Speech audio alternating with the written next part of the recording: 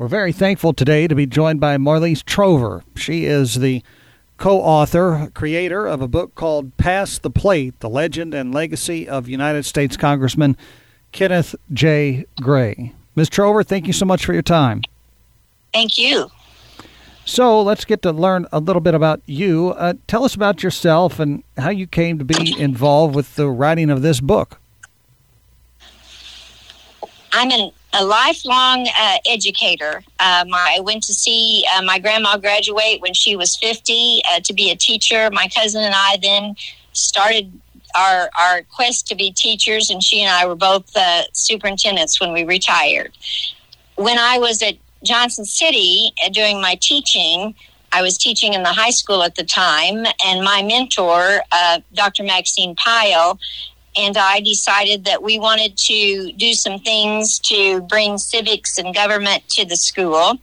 And at that time, it was in 1987, and at that point, we were doing bicentennial of the Constitution activities. And one of the things that we decided we would do is we would join the Constitution competition. That particular competition was at high schools all over the region. And as to what we got involved in, we really didn't know all the things that we were going to do until we started looking at all the pieces. We had about 20 kids involved from each grade, and we got a Constitution book and started studying it, and then we got to compete. We went to Mount Vernon, and we went to Springfield, and we did pretty well, but we didn't go to D.C. For the competition, but the kids were so excited about everything that they had learned, we decided that we would make some money selling donuts, and we decided to go to D.C., the Hall of the Archives, to see the Constitution. And at that time, our congressman was Kenneth J. Gray. And I had known him for time because he was friends with my mom and my dad. Being from West Frankfort, I grew up in Johnson City. So he had done auctions for us and did different things, and we were always a supporter of him. And he actually said that we could come, our school could come, and our students could come to the Capitol, and he would take us around. He would show us different things. So we have a picture of him on the Capitol steps in the book with all our students. And from that time on, I've been very interested in Kenny because he did things for Southern Illinois and brought real projects here. And at the time when he first started, it was a very, very poor time in Southern Illinois history. And he was very interested in bringing some process.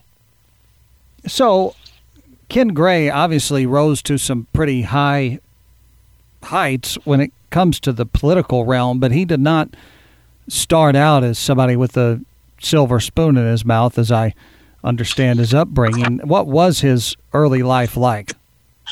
Well, part of the book is surviving tough times, and when he grew up, when he was going through his middle teenage years and before, it was the Great Depression. He grew up in Pope County, and I have a picture of him with his classmates, and at the time, a very frugal beginning for everybody. There's a really cool picture of him, and they're all in their overalls, and he's a young student, and he was always interested in things that moved. He was interested in cars and vehicles, and the one picture that I'm talking about, there's a tricycle, and he's broke his tricycle. He's really sad. The thing about the book is we wanted our students, Maxine and I wanted our students to know what great shoulders we were standing on to help out others, and the things that Kenny and the people in the Greatest Generation had done for us to get to the place we were. So there's a lot of things about Kenny that are pretty well tied to his meager upbringing and the things he had to do. He became an entrepreneur as a high school student. He started his own roller rink, and even though they didn't think that he was old enough to do that, so he made it a club and charged a quarter, and even had ways that if people didn't have a quarter, they could join his club. He was a auctioneer, and he always liked cars, and he had a whole museum at one time of older cars. So I think the surviving tough times part in the book is a pretty interesting piece, because the pictures from that time period all are in the Library of Congress.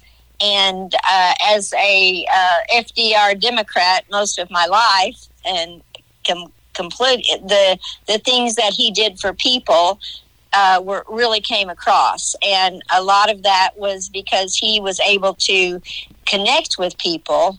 And he was always right now I'm teaching school public relations and to principals, and we always give a copy of our book, Maxine and I, to the principal candidates, and we talk about connecting with people and how Kenny was quite the public relations person. I think he did the first probably televised commercial in Southern Illinois, and I'm not sure it's not in Illinois completely, when he was running for Congress the first time. So back to your question, I really believe that the Depression and getting things for people were very important to him. The name of the book, Pass the Plate, was Kenny's design. I wanted it to be called Pass the Plate, because Kenny was named the Prince of Pork. And pork had a connotation of waste at one point. But again, I think if it's for your region, it's called economic development. And Kenny would say, well, if housing and jobs and education is pork, then pass the plate.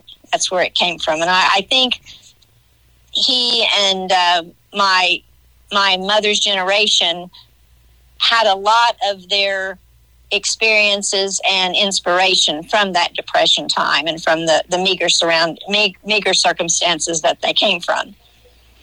We're visiting with Ms. Trover. She is the co-author of Pass the Plate, The Legend and Legacy of United States Congressman Ken Gray. One of the photos that really stands out to me in the book is a photo of Ken Gray during his time serving in World War II, and it's him with Dwight Eisenhower as his driver. That's just a very iconic photo.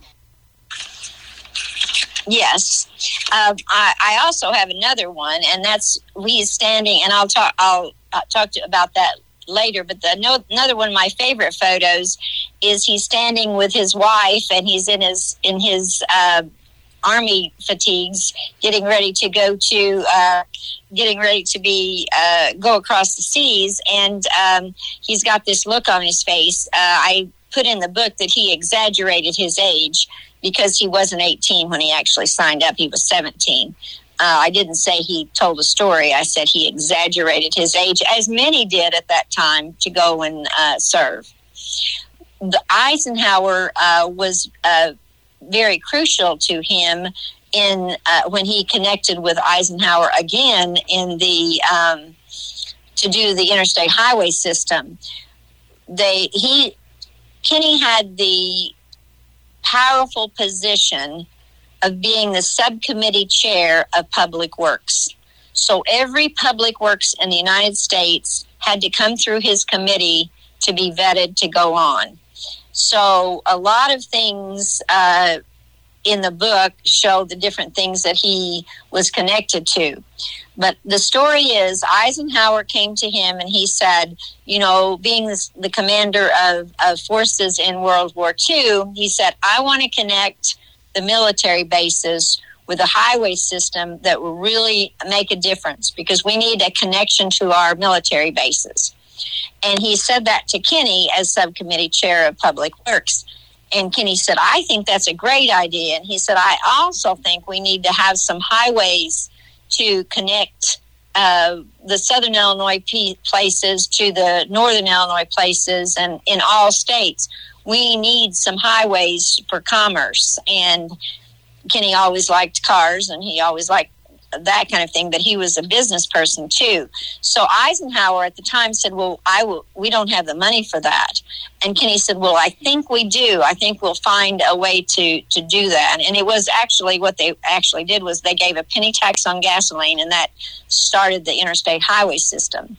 The Eisenhower, when Kenny finally, Kenny says, I can get that through, because he had enough connections through his public works subcommittee chair that he had enough votes. And Eisenhower told him, he said, we don't have the money. I will veto that.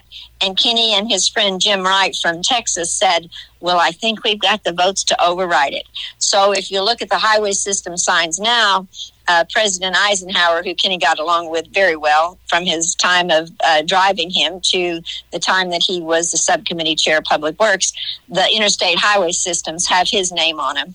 The Eisenhower highway system. So we were able to get in Illinois the Interstate 57, Interstate 24 later, along with Paul Powell. Paul Powell is a person, a very interesting politician from Vienna. The only person I know elected from the minority party to the speaker's position. And he and Kenny were friends. Vienna is a very small town, but we have two exits on I-24. I-24 came in a little bit later, but it connected us in southern Illinois to Nashville through that system. So Eisenhower, Kenny knew him and made connections with him in wartime, and he was able to drive him around. He was always interested in connecting to people. He had a lot of connections, and as I do my leadership and tell the students in my leadership classes, connections are very important. They know who you are. In fact, one thing Kenny did was he always kind of wore really interesting clothes. He had a style about him, so they knew that Kenny Gray came from Southern Illinois. He wanted to put us on the map instead of being just another place in Appalachia or in another poor place in the Midwest. Well, I think when Glenn Bouchard ended up succeeding Ken Gray in Congress or something, somebody asked him, I didn't think you could buy a regular dark suit in Southern Illinois or something. Yes. Marleis Trover is with us today. She's co-author of a wonderful book called Pass the Plate, The Legend and Legacy of United States Congressman Kenneth J. Gray.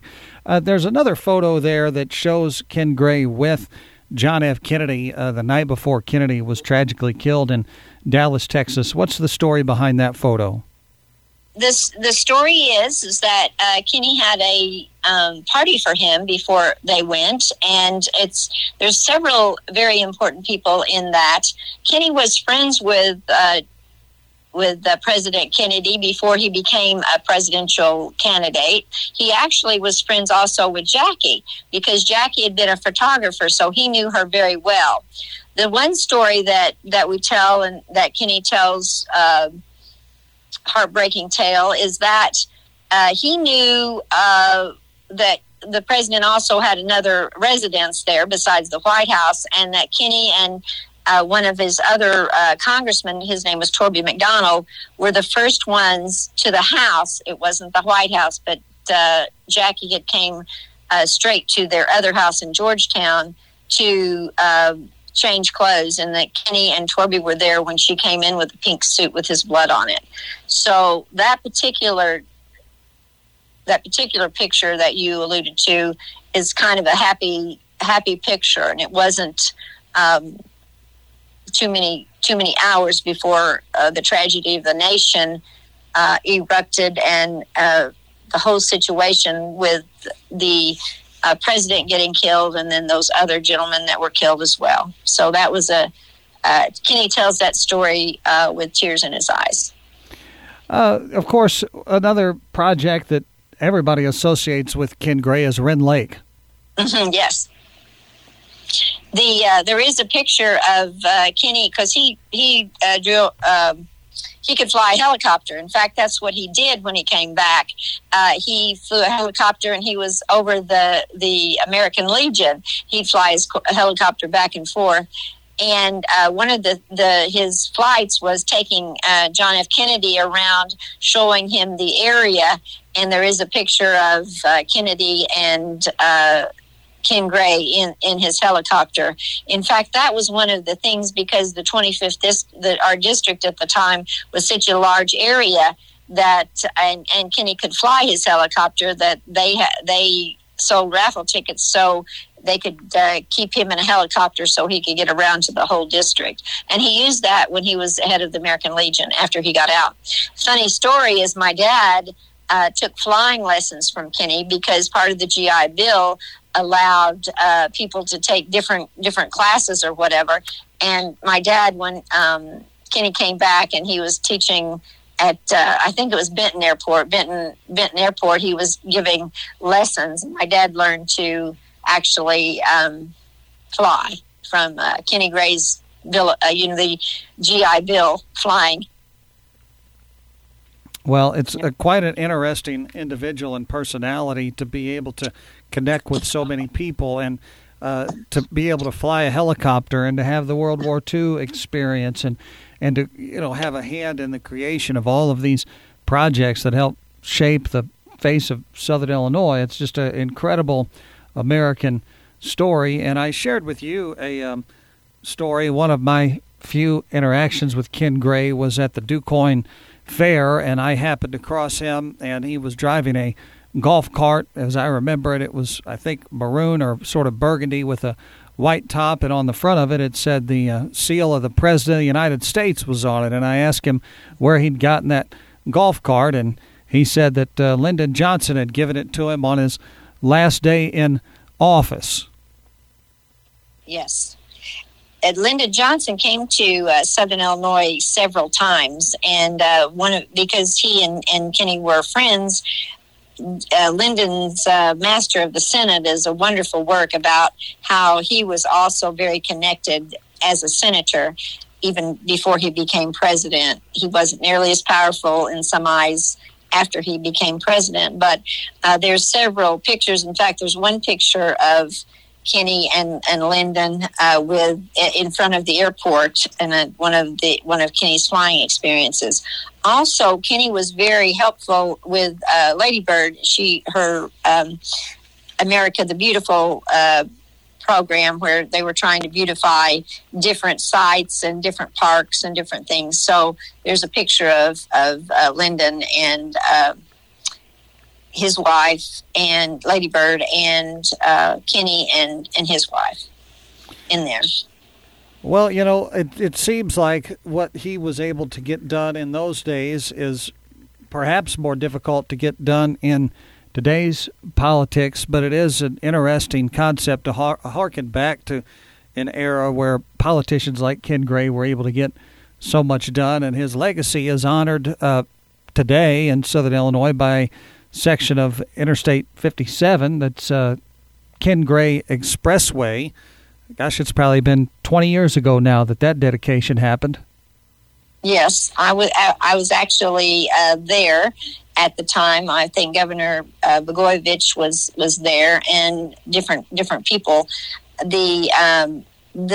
When we think about Kenny Gray and the interstate highway system, we can also think about the post offices that have his name. And one of the things, being subcommittee chair of Public Works, he believed in putting people together to work on projects that are going to save the communities or serve the communities, and serving the community with the post offices, serving the community with a highway system.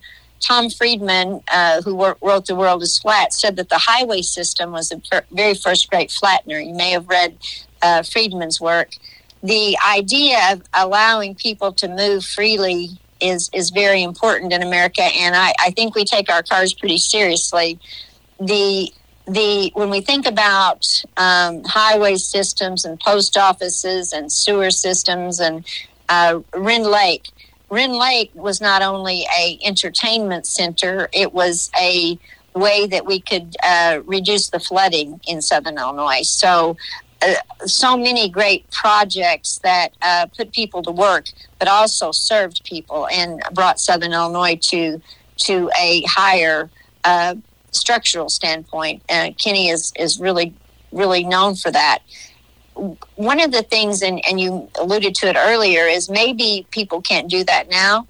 But if you look back at Kenny's his strategy, it was every letter that comes into my office, I'm going to respond to. My staff, that's the first thing he says, every letter is responded to. He also says, we help our constituents in Southern Illinois, and at that time it was mostly from West Frankfort south. And doesn't matter if they're a Republican, a Democrat, or if they don't vote at all, we're going to help them.